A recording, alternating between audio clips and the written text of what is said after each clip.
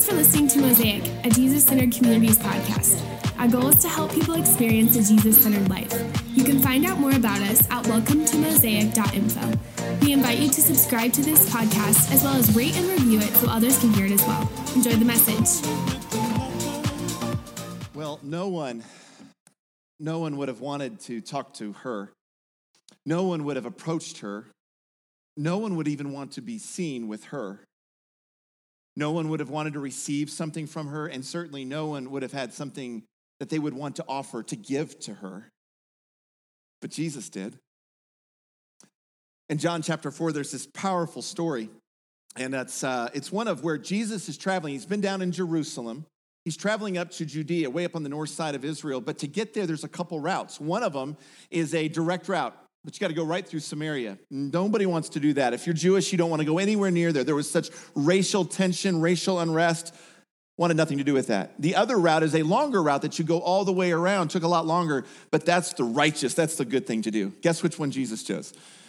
I'm going right through where the danger is. I'm going right through where the risk is because this is Jesus. And Jesus, he has been walking for a very long time. They believe probably somewhere around 20 miles he walks this day from Jerusalem to where he will arrive at this ancient well. It's called Jacob's Well.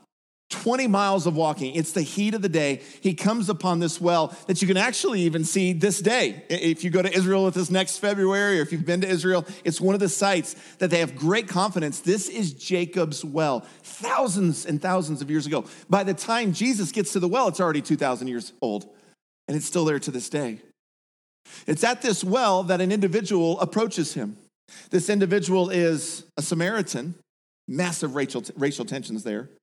It's a woman, and this woman is a complete stranger. Those are three strikes against the likelihood or probability of them ever having any kind of interaction, or let alone any meaningful conversation. But again, this is Jesus.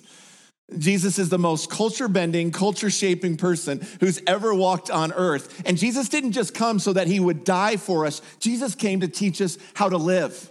He came to flip everything that was wrong right side up. And he's going to use this interaction with this woman at the well, this Samaritan woman, to teach us some incredibly important things about the value of everyone. Jesus is in an interaction with her. They strike up a conversation. He's thirsty, clearly, from the long walk. He asks her for a drink. They start talking about jars and why doesn't he have one? And they talk about this well, and they start talking about ancestry and all that kind of stuff. And then Jesus offers something that is really going to get her attention. And it gets deeper into a dialogue. And he says in verse 13, Jesus says to this woman, everyone who drinks this water will be thirsty again. But whoever drinks the water that I give them will never thirst. Indeed, the water that I give them will become in them a spring of water welling up into eternal life. The woman said to him, oh, that is intriguing, and I'm a little sarcastic. Why don't you go ahead and give me that water so that I will never thirst again and never have to keep coming to this well with these jars and drawing water. This is a hot day. It's hard work. I'd like a little bit of what you have to offer. So there's a great conversation going on. Eating out of the palm of his hand, right? What's Jesus' next statement? He tells her, go call your husband and come back. What a weird, honestly, weird response from Jesus, right? On the surface, at least. We'll talk about that in just a minute here, but here's her response. Her goose is cooked. Culturally speaking, she's supposed to go do this, but she says, I have no husband, she replies. Jesus said to her, you are right when you say you have no husband. In fact, you have had 5 husbands in your life. And the man you are now with, he's not your husband. So what you say is quite true. Jesus, the most culture-shaping, most culture-bending person in history, has just blown through all stereotypes, all cultural norms, and he sits with this woman who's a Samaritan, who's a complete stranger, and he has what really becomes the longest conversation we have recorded in New Testament history. Can you believe that? Shouldn't have even happened, but this conversation teaches us so much about the heartbeat of Jesus and the value that he places on each of us, and how we should, as a church, do that for each other. There's a couple things. We won't have time to go through all of this because in just a few minutes, I'm excited for you to hear from some amazing women in our church. Before we do that, though, I just want to pull out a couple little nuggets, mine a couple things from this passage that teach us about the heartbeat of Jesus. And the first one, it kind of comes into what we just talked about here. Jesus flips the script on the value of women. Jesus flips the script on the value of women just by this conversation, just by this interaction, even by the question he's asking. Go get your husband and we'll continue the conversation. I don't have one. You're right, but the conversation's going to continue and it's going to deepen. Now today, happy Mother's Day, happy Mama's Day. That's what I've been saying to everybody out there. And man, some of you ladies, how many of you were in the VIP that was happening over there? Can you just give a little woohoo? Yeah. Oh my gosh. I hope you feel as honored and VIP as you truly are in the hearts of so much and so many of our church. I walked in there and I said earlier before some of you came in, I was afraid I was going to turn into like a pink Barney if I stayed in there much longer because there was just so much joy and energy and pink and balloons and flowers and goodies. And I just love it. Thank you to the amazing team that made that happen for all the women today. Leslie, thank you for that.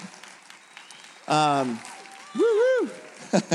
Just as a sidebar, Leslie absolutely loves the women of our church. She loves you guys and loves serving you guys in a big way. And I love the honor that she does. But what we're celebrating today, both with moms and with women, man, we're big on that here at Mosaic. It hasn't always been that way. If you lived in first century Israel, in fact, during the time when this conversation takes place, you would have experienced something radically different. Again, but for Jesus.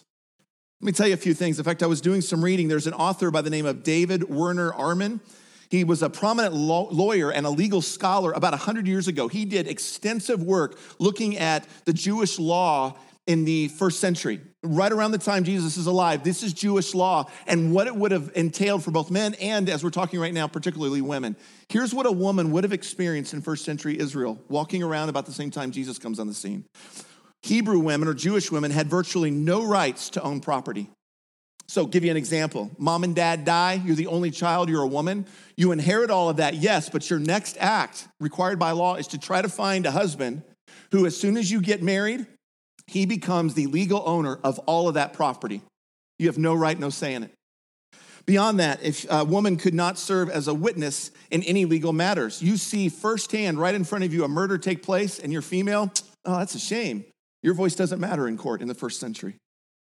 Only the wife of a rabbi or a teacher or a pastor, a preacher, a priest or something like that, only the wife of a rabbi would be able to be educated in the Torah or the scriptures that they had at the time. Only the wife of a rabbi, of a teacher.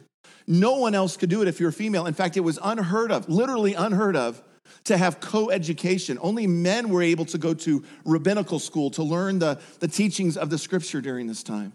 Jesus flips the script completely upside down, doesn't he?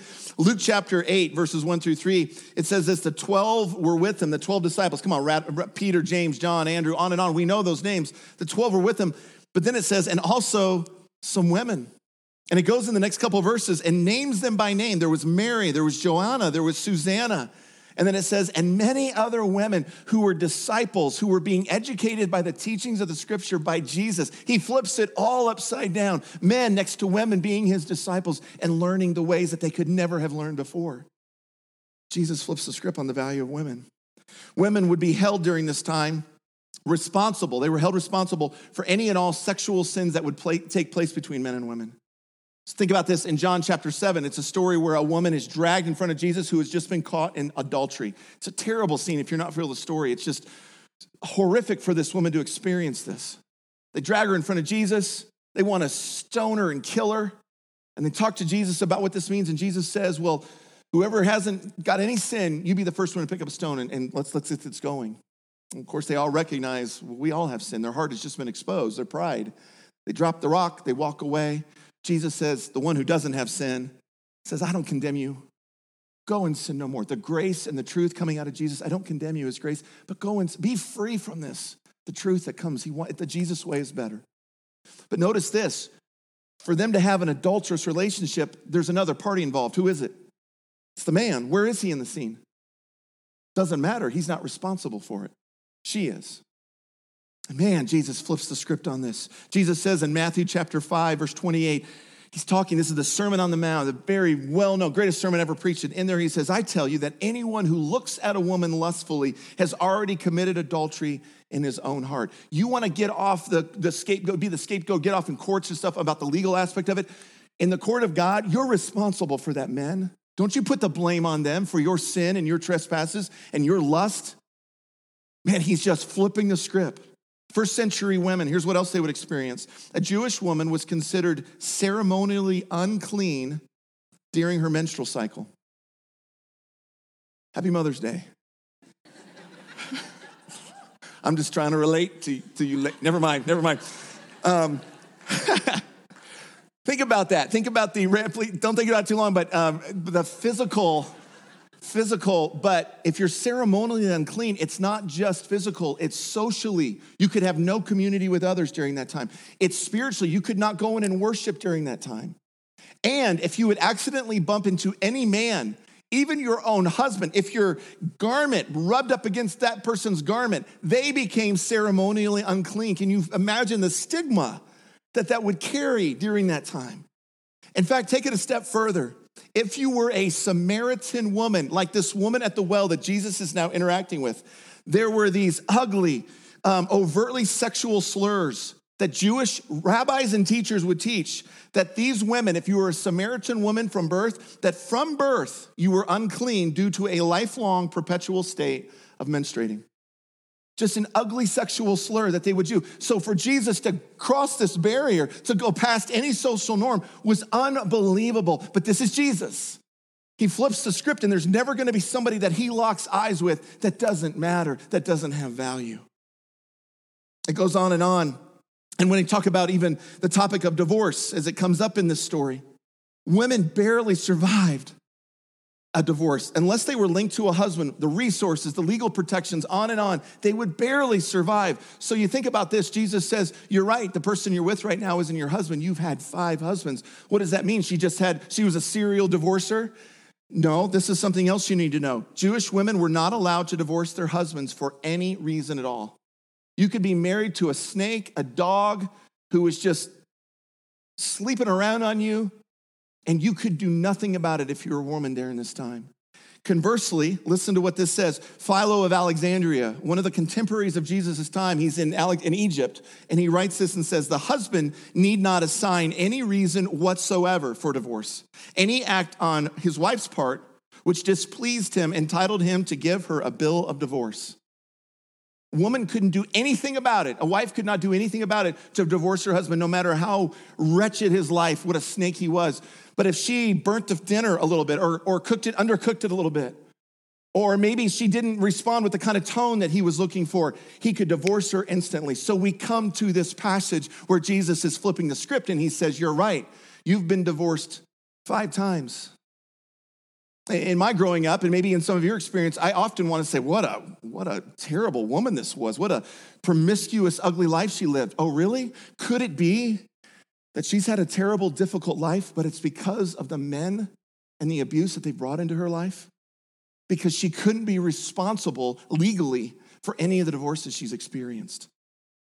Women would barely just survive this, and it wasn't because they were weak. It was because of everything that was stacked against them. And yet, in this story, here comes Jesus, blowing through all this stuff. In this story, in this most unlikely encounter, we see Jesus pushing through all of that. By having this conversation with this woman, this Samaritan woman, Jesus disregards all the prevailing social norms, and he pushes beyond the ugly sexism, the superiority of men of his day. He flips the script right side up and reminds us of the value of women, the worth of every individual, regardless of their gender. And thank you, God, that he did that for us, yeah? Thank you, God, because today, on Mother's Day, on a day we're celebrating women, it looks different because of Jesus. It's true.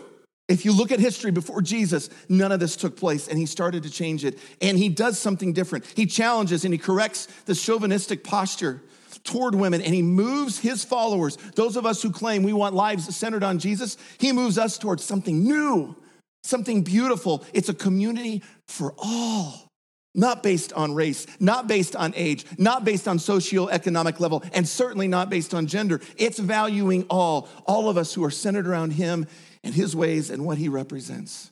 It's what Jesus brought. And it's embodied just in this little conversation next to a well.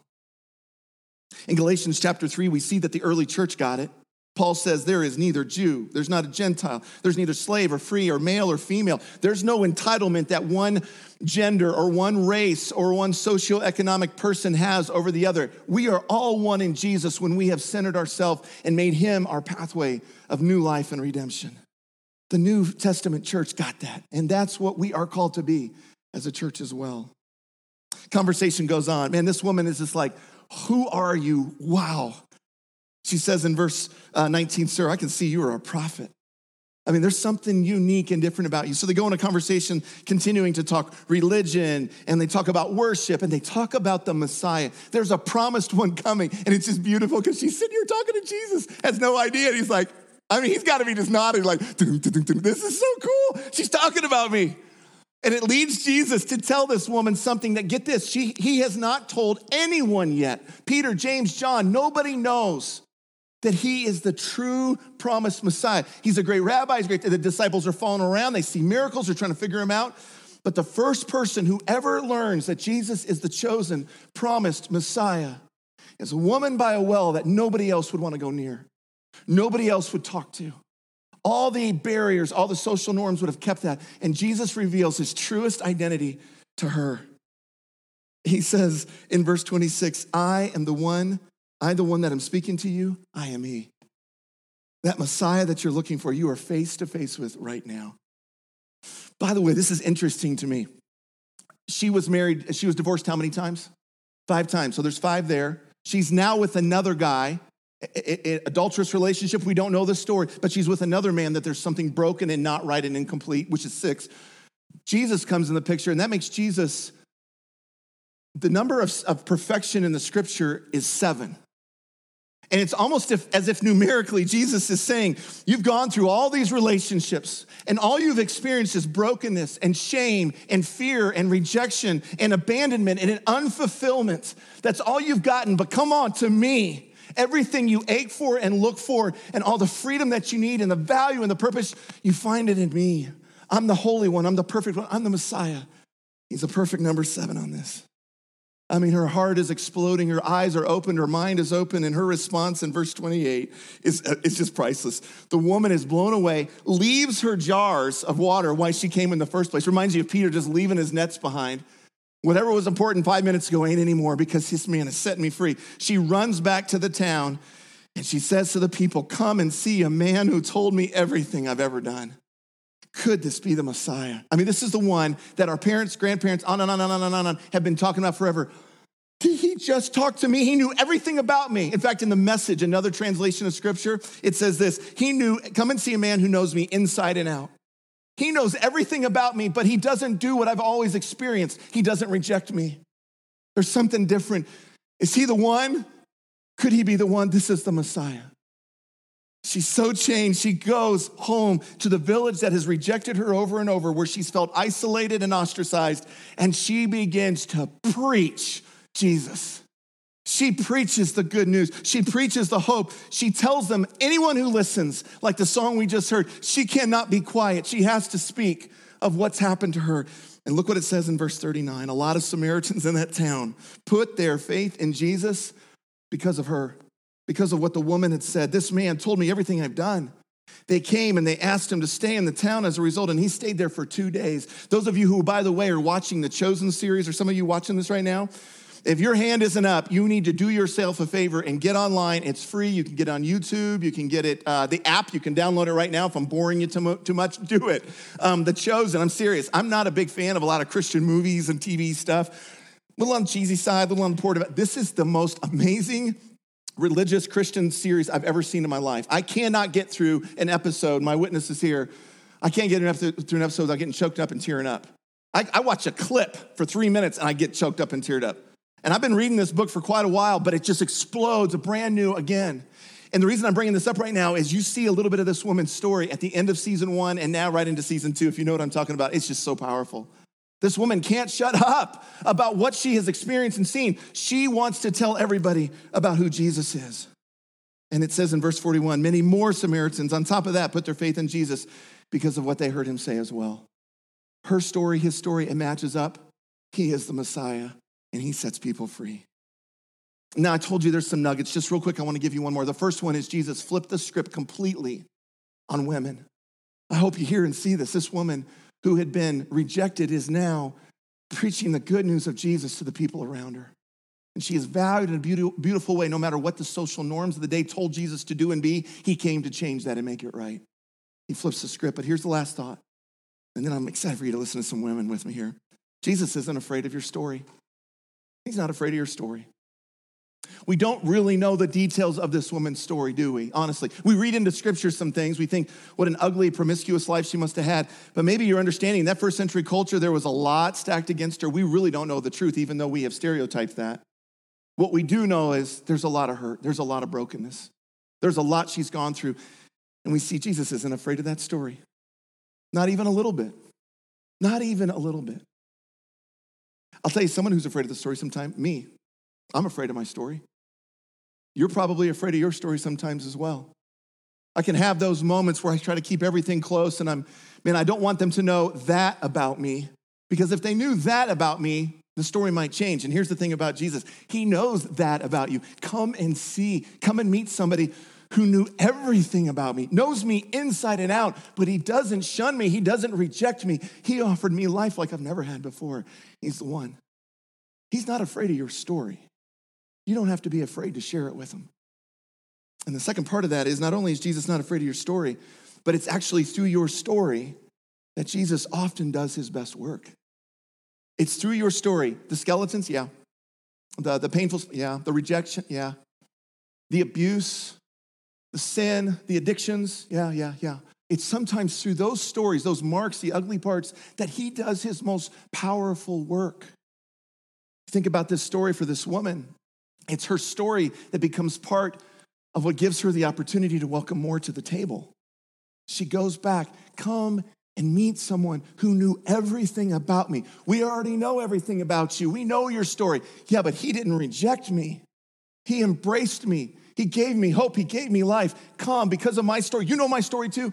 Come and meet the one who's changing it. The very thing that she had experienced and expected rejection from became part of her story of redemption, and Jesus uses it. Jesus isn't afraid of your story.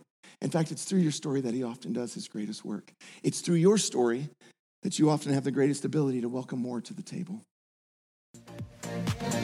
Thanks for listening to this week's message. You can find us on Facebook, Instagram, and Twitter. We invite you to connect with us. If you'd like to give to this ministry, you can do so at welcometomosaic.com/give. Have a great week.